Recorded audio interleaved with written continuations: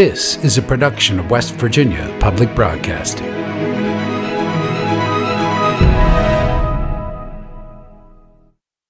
Support for the legislature today is provided by Marshall University, committed to teaching, research, and professional training, with degree programs in multiple locations and online. More about the Marshall family at marshall.edu. Embassy Suites by Hilton Charleston, an all-suite hotel and conference center minutes from Yeager Airport and Capital Markets. Reservations and brasserie dining information available at hilton.com. Segra, providing fiber-based communication solutions. Segra, freedom to grow. More information at segra.com.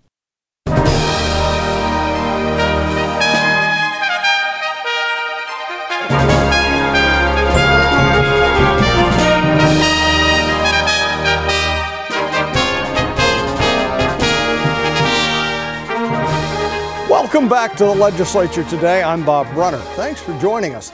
Senate Bill 128, clarifying the authority of the governor and legislature to proclaim and declare a state of emergency and preparedness, passed the House today 93-3. The Senate had already passed the bill on the opening day of the session. Efforts by senators and delegates to limit the governor's emergency powers began in last summer's interim sessions. The issue surfaced during the COVID-19 pandemic when Governor Jim Justice only lifted the emergency order at the end of 2022. It lasted much longer than many lawmakers would have preferred. During the floor session, delegates voiced concerns that irrevocable damage could have already been done. During the emergency order, they identified concerns about the perils of micromanaging during a state of emergency and worried that the language in one failed amendment might allow for citizens to hoard resources during a snowstorm due to the limitation of the governor's powers. The House adopted a key amendment that limits the governor's use of his powers to 30 days afterward. Everything is subject to legislative review. It gives the legislature more power over the time and definition of the emergency. It toughens the definitions of state emergency and state preparedness, and it removes the executive authority to suspend or limit the sale, dispensing, or transportation of alcoholic beverages.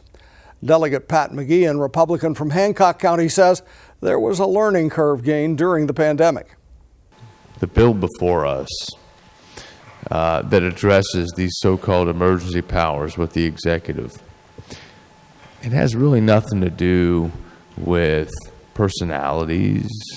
It really has nothing to do with certain factions within this chamber or within the chamber across the hall or within the personalities downstairs. It really has to do with certain ideas. And that's what I usually gravitate towards, ideas. And the idea really is that we really, going forward in the future, cannot abide by something that is rather antithetical to the American tradition, and that is, to sort of simplify it, one-man rule in perpetuity. The bill now goes back to the Senate after being amended in the House to see if they can reach agreement on the changes. The Senate today passed a bill that would allow the concealed carry of handguns on all the state's university campuses. Reporter Chris Schulz has more. Thank you, Mr. President. The committee substitute for Senate Bill 10 creates the West Virginia Campus Self-Defense Act. Senate Bill 10 allows holders of concealed handgun permits to carry concealed on all of the state's higher education campuses, regardless of existing restrictions. The bill passed the Senate with 29 yeas and 4 nays. Senator Mike Maroney of Marshall joined Senate Democrats in voting against the bill. The bill advanced quickly through the Senate, passing out of the Judiciary Committee less than a week ago on January 18th. Judiciary Chair Senator Charles Trump of Morgan took a moment to clarify what he called misinformation about the bill that had been disseminated in the past week. So let me pause there for a second. This authority applies only to people who have a valid concealed carry permit or the 18-year-old, the provisional permit we created for people between 18 and 21. In other words, it requires everyone to undergo training. They have to have firearms training because you have to have that to get the permit. This does not apply to, we created what has been referred to as constitutional carry or a permitless carry a few years ago, where any adult citizen of West Virginia who has the legal right to own and possess a firearm can carry. The provisions of this bill do not apply in that context. In a repeat of the committee meeting, Senator Mike Caputo of Marion stood in opposition to the bill. I rise in opposition to this, Mr. President. I think it's a bad idea. I think it's a bad idea to basically encourage folks to carry weapons on campus. I just don't know why we would want to put our youth in an atmosphere such as that. And if you look at who doesn't like this bill, domestic violence advocates hate it. The WVU student government passed a proclamation saying they didn't want it. I heard from the faculty senate that said they should leave it up to the institutions. Caputo stated that the bill functionally allowed the gun lobby to control the rules and regulations of higher education facilities in West Virginia. Marshall University and West Virginia University released a joint statement against the bill shortly after the committee meeting last week. But Caputo also cited comments from Concord University, West Virginia State, and Shepherd University. They also said if enacted, this legislation would require our universities to make significant new investments in our public safety and security operations, to include the addition of new law enforcement personnel, equipment, and infrastructure to ensure compliance with the intent of this legislation and to safeguard the security of our campus. They estimate that it could cost state colleges and universities up to $11.6 million, which we did not provide in this piece of legislation. As under-resourced institutions that continue to adapt to the economic challenges of the COVID-19 pandemic, we simply do not have the financial resources to implement and administer the requirements of Senate Bill 10.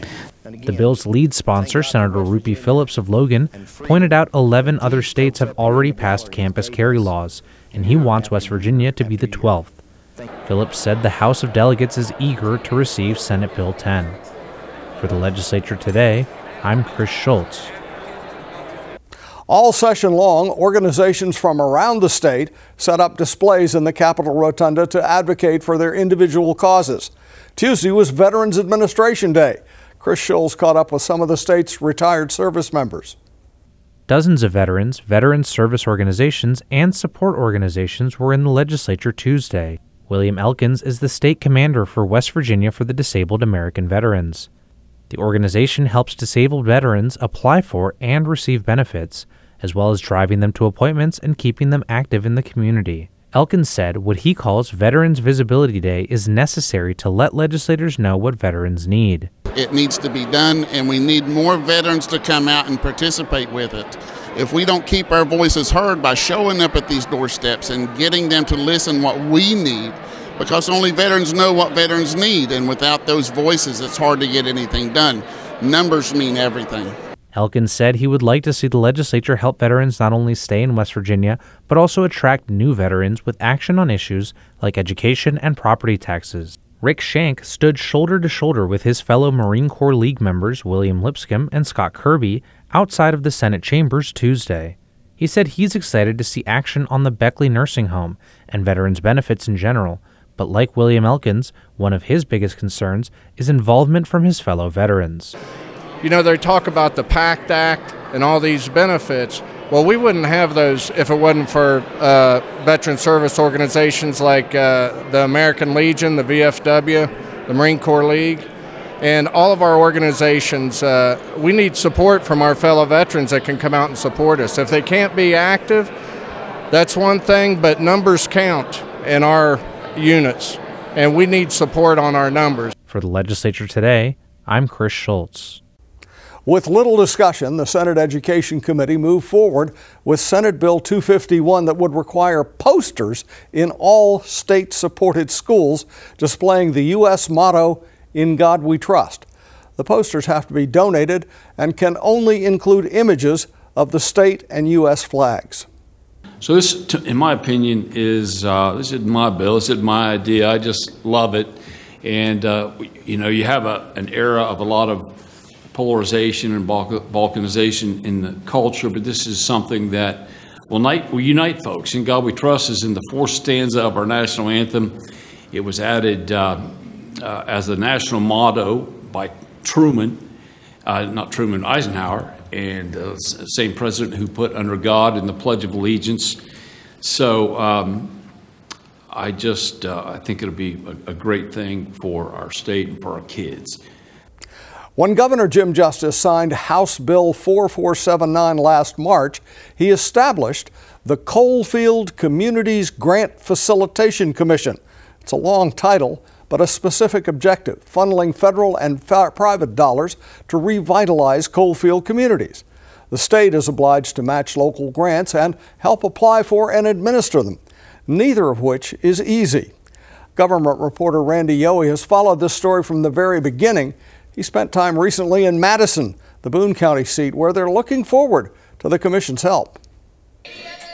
Deanna Howell says when she opened her Southern Pineapple Boutique on Madison's Main Street, complete with a tin ceiling from the old Boone County Lumber Company, she knew she wouldn't make a fortune. She says she set up shop here to give hope to what many see as hopeless. Main Street, to me, when I was small, was so much fun. There were stores up and down the street, places to go to shop. You always saw your friends and families. Next door to where we are now used to be a department store, Ellis's department store. It was fantastic. It was two-sided. They had a shoe department. Madison Mayor Buddy Hudson applauds Howell's pineapple persistence. His concern, it's just too little for too many big challenges on his revitalization list. The top of my list would be some new storefronts on the main street of Madison so we could bring in new businesses and then in turn would bring in tourism. We don't have the funds to take care of those dilapidated buildings that's on Main Street. We don't have any infrastructure in place to get new businesses on our Main Street area. So we're in need of financial because of the coal severance tax in the city of Madison has been gone for the last 4 or 5 years. Revitalizing Madison's Main Street is why the Coalfield Communities Grant Facilitation Commission was created. The Downtown Coal Heritage Museum's potential and needs align word for word with the Commission's mission. Beyond upgrading basic infrastructure, water, sewer, broadband, the Commission is charged with entertaining proposals to preserve or enhance buildings of local historic interest. Museum co-founder Larry Lodato says what once was their $25,000 annual share in coal severance tax funds has dwindled to $2,500. If we don't get another penny, we've got enough money to survive another year here. Our mission statement says the museum is alive to preserve the past for future generations. And we have so much memorabilia in this museum, it's unreal. We got a lot of good things that date back to the 1800s. We've got the Battle of Blair Mountains memorabilia. We've got memorabilia from everywhere just about. And the people that bring their treasures in, they want to make sure that we're covered by insurance. Locals like Lodato enjoy home-cooked lunches at the West Madison Grocery. Locals like former Boone County Sheriff and Delegate Rodney Miller, who knows the challenges involved in finding matching funds for federal and private grants. If you don't have the basic money to operate on, how do you have that extra 10 to 20% to match up? Which I mean, it's just simple math. If you don't have the money up front to match for those grant applications, it's not going to fly. And it's nothing extraordinary. It's a common sense approach. Grocery owner Tony Young would like to expand his business and put some cabins up on the nearby land he owns for the Coalfield ATV trail riders desperate for lodgings. We've got sewer and water problems. We've got drainage problems. We've got buildings that are abandoned that need to be fixed, and people just don't have the money to do that. It's not just providing the matching funds for these revitalization grants. This commission is charged with providing expert training in applying for and administering the grants. And those are big jobs for small communities. Mayor Hudson says Madison EMS Director Steve Bias pulls double duty to write city grant proposals. He writes our grants for simple things, like I said, they're not simple, but sidewalks and infrastructure, drains around our town, but he's a one-man show. He's the only one right now that knows how to write a grant that's on our team. Bias says grant writing help will be invaluable to coalfield community governments like Madison. Tough. And I've been turned down for a lot of grants, but towns need help. I'm one person, I do several jobs, and there's just not enough time in the day for me to sit down and put the time into a grant that I need to. We have a swimming pool that has been vacant for years, and we wanted to turn it into a recreation area, but we just can't do it because we don't have the match to meet the monies or the grants that are out there. 80% of our storefronts now sit vacant. Used to be this was a thriving town, but when you come into Madison, the first thing you see is a burnt building on the right, dilapidated buildings on the left. Grocer Tony Young feels the pulse of this community firsthand. You have the rivers, the streams, the hunting, fishing, kayaking. You can do all of that here, the Hatfield and McCoy trails. If we got the infrastructure to fix the problems that we have and revitalize the buildings that are here, help small guys like myself expand and grow their business bigger, it would bring people here. We've got a huge coal heritage or history here, and people want to come see it, but there's nothing to go with it. We need to make the town better. Madison's mayor was not familiar with the Coalfield Communities Grant Facilitation Commission before our visit here. Now he has a clear understanding and a simple request. I would just like to ask the governor to please do what you promised, because the city of Madison needs your help. Thanks, Randy, for coming in and talking to us about this story, the closer look. Let's go back a little bit. What's the origination of this whole thing? Well, I've been covering this for a couple of years, Bob. It goes back to June of 2021, and I'm going to refer to my notes a little bit because it gets involved. But in June of 2021, House Speaker Roger Hanshaw organized a nonpartisan committee of delegates and sent them down to the coal fields. They had some town hall meetings in some of the coal communities and found out what these places needed to succeed now that coal wasn't the base of their economy. Delegates came back, filled out their report, some legislation came out of it, and what finally came out, where a number of their suggestions didn't fall into line, was House Bill 4479, establishing the Coalfield Communities Grant Facilitation Commission. And what's it supposed to be doing? Well, their objective is to funnel federal dollars to revitalize coalfield communities and to assist municipalities and private entities with researching, writing, submitting, and administering grant proposals. You know this as well as I do, that when these small communities are applying for federal grants, they have to match 20, 30, 40% to get that money in. They don't have it. So this is going to have the state use their own money to give to these municipalities to match those grants. And the other part of it is to write a grant. Not easy, as we heard in the story. So they're going to supply people to help them write these grants as well. And that grant matching bill was passed back in March, and Jim Justice was responsible for appointing the members of the commission. Okay, so it was a law in March of 22. Come 10 months forward, January 23, what's going on? It's a good question. There's still no commission formed. We've talked to the governor's office. We've talked to the Secretary of Economic Development, Mitch Carmichael. This is under his purveyance, and he's under the Department of Justice.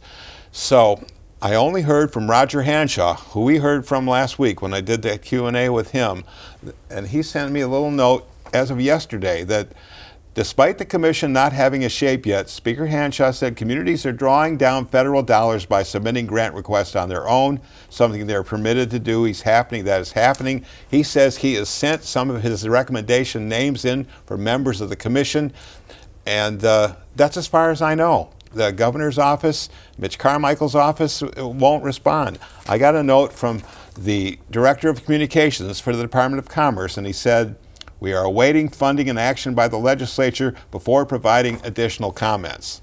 Hasn't the legislature done its job? Isn't it now in the executive branch? That's what it seems to me. The governor has to do the appointing, and then the Department of Commerce and the Department of Economic Development does the administrating. And where it stands, I don't know. I mean, I'm happy that Hanshaw knows that some people are drawing down funds already, but I don't know who those people are. I can't get any answers from them on exactly what is happening. And then there's the funding. I mean, early on, Mitch Carmichael told me, as did some of the members of the committee, that $250 million would be good just to start as seed money for this commission, which makes sense because it's talking about infrastructure and revitalizing things like the Cold Museum that we saw in the story, and giving some of these communities a chance to bring some people in and organize a place where stores like the pineapple store that the lady had, nice little places like that. You've been to Madison many times. It needs revitalization. Madison Main Street is mostly empty, and it's not unique among coalfield communities. I spent some time down there in my career in life, and frankly, it's pretty dead. Yeah. It really is. I mean, we're hearing that also this commission is charged with helping the coal miners themselves that have lost their job. It's providing vocational training for displaced coal miners and others who've lost their jobs or closed businesses in the region.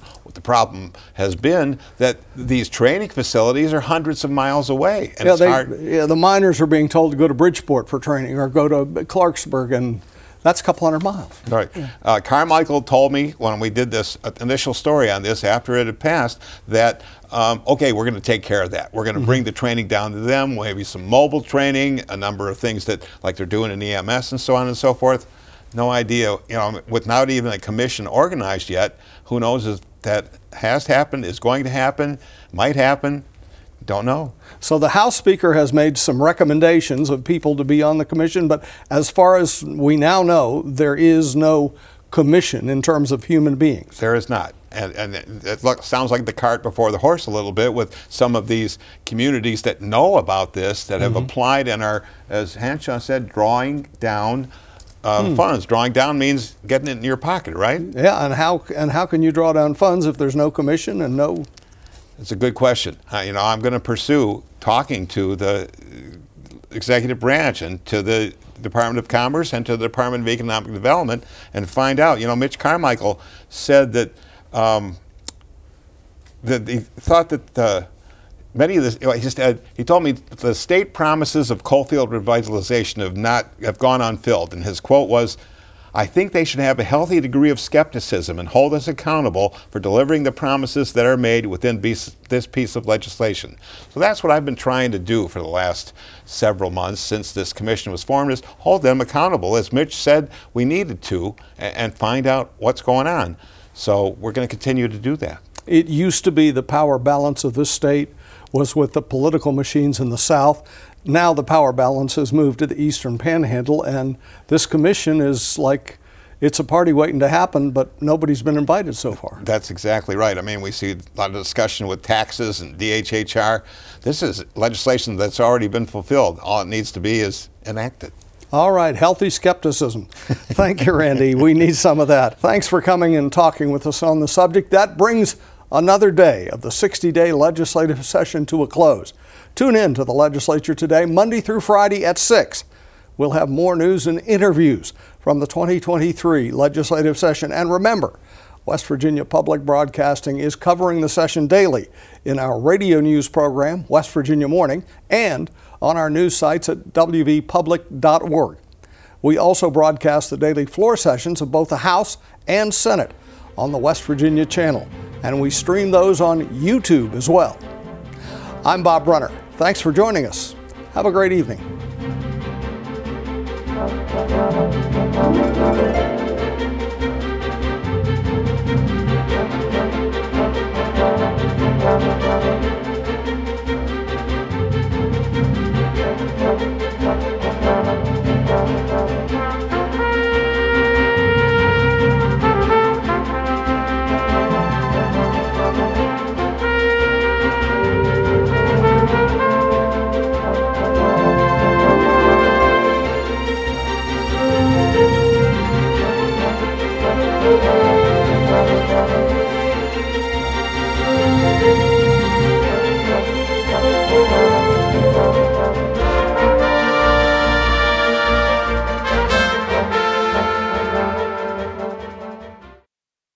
Support for the legislature today is provided by Marshall University, committed to teaching, research, and professional training, with degree programs in multiple locations and online. More about the Marshall family at marshall.edu.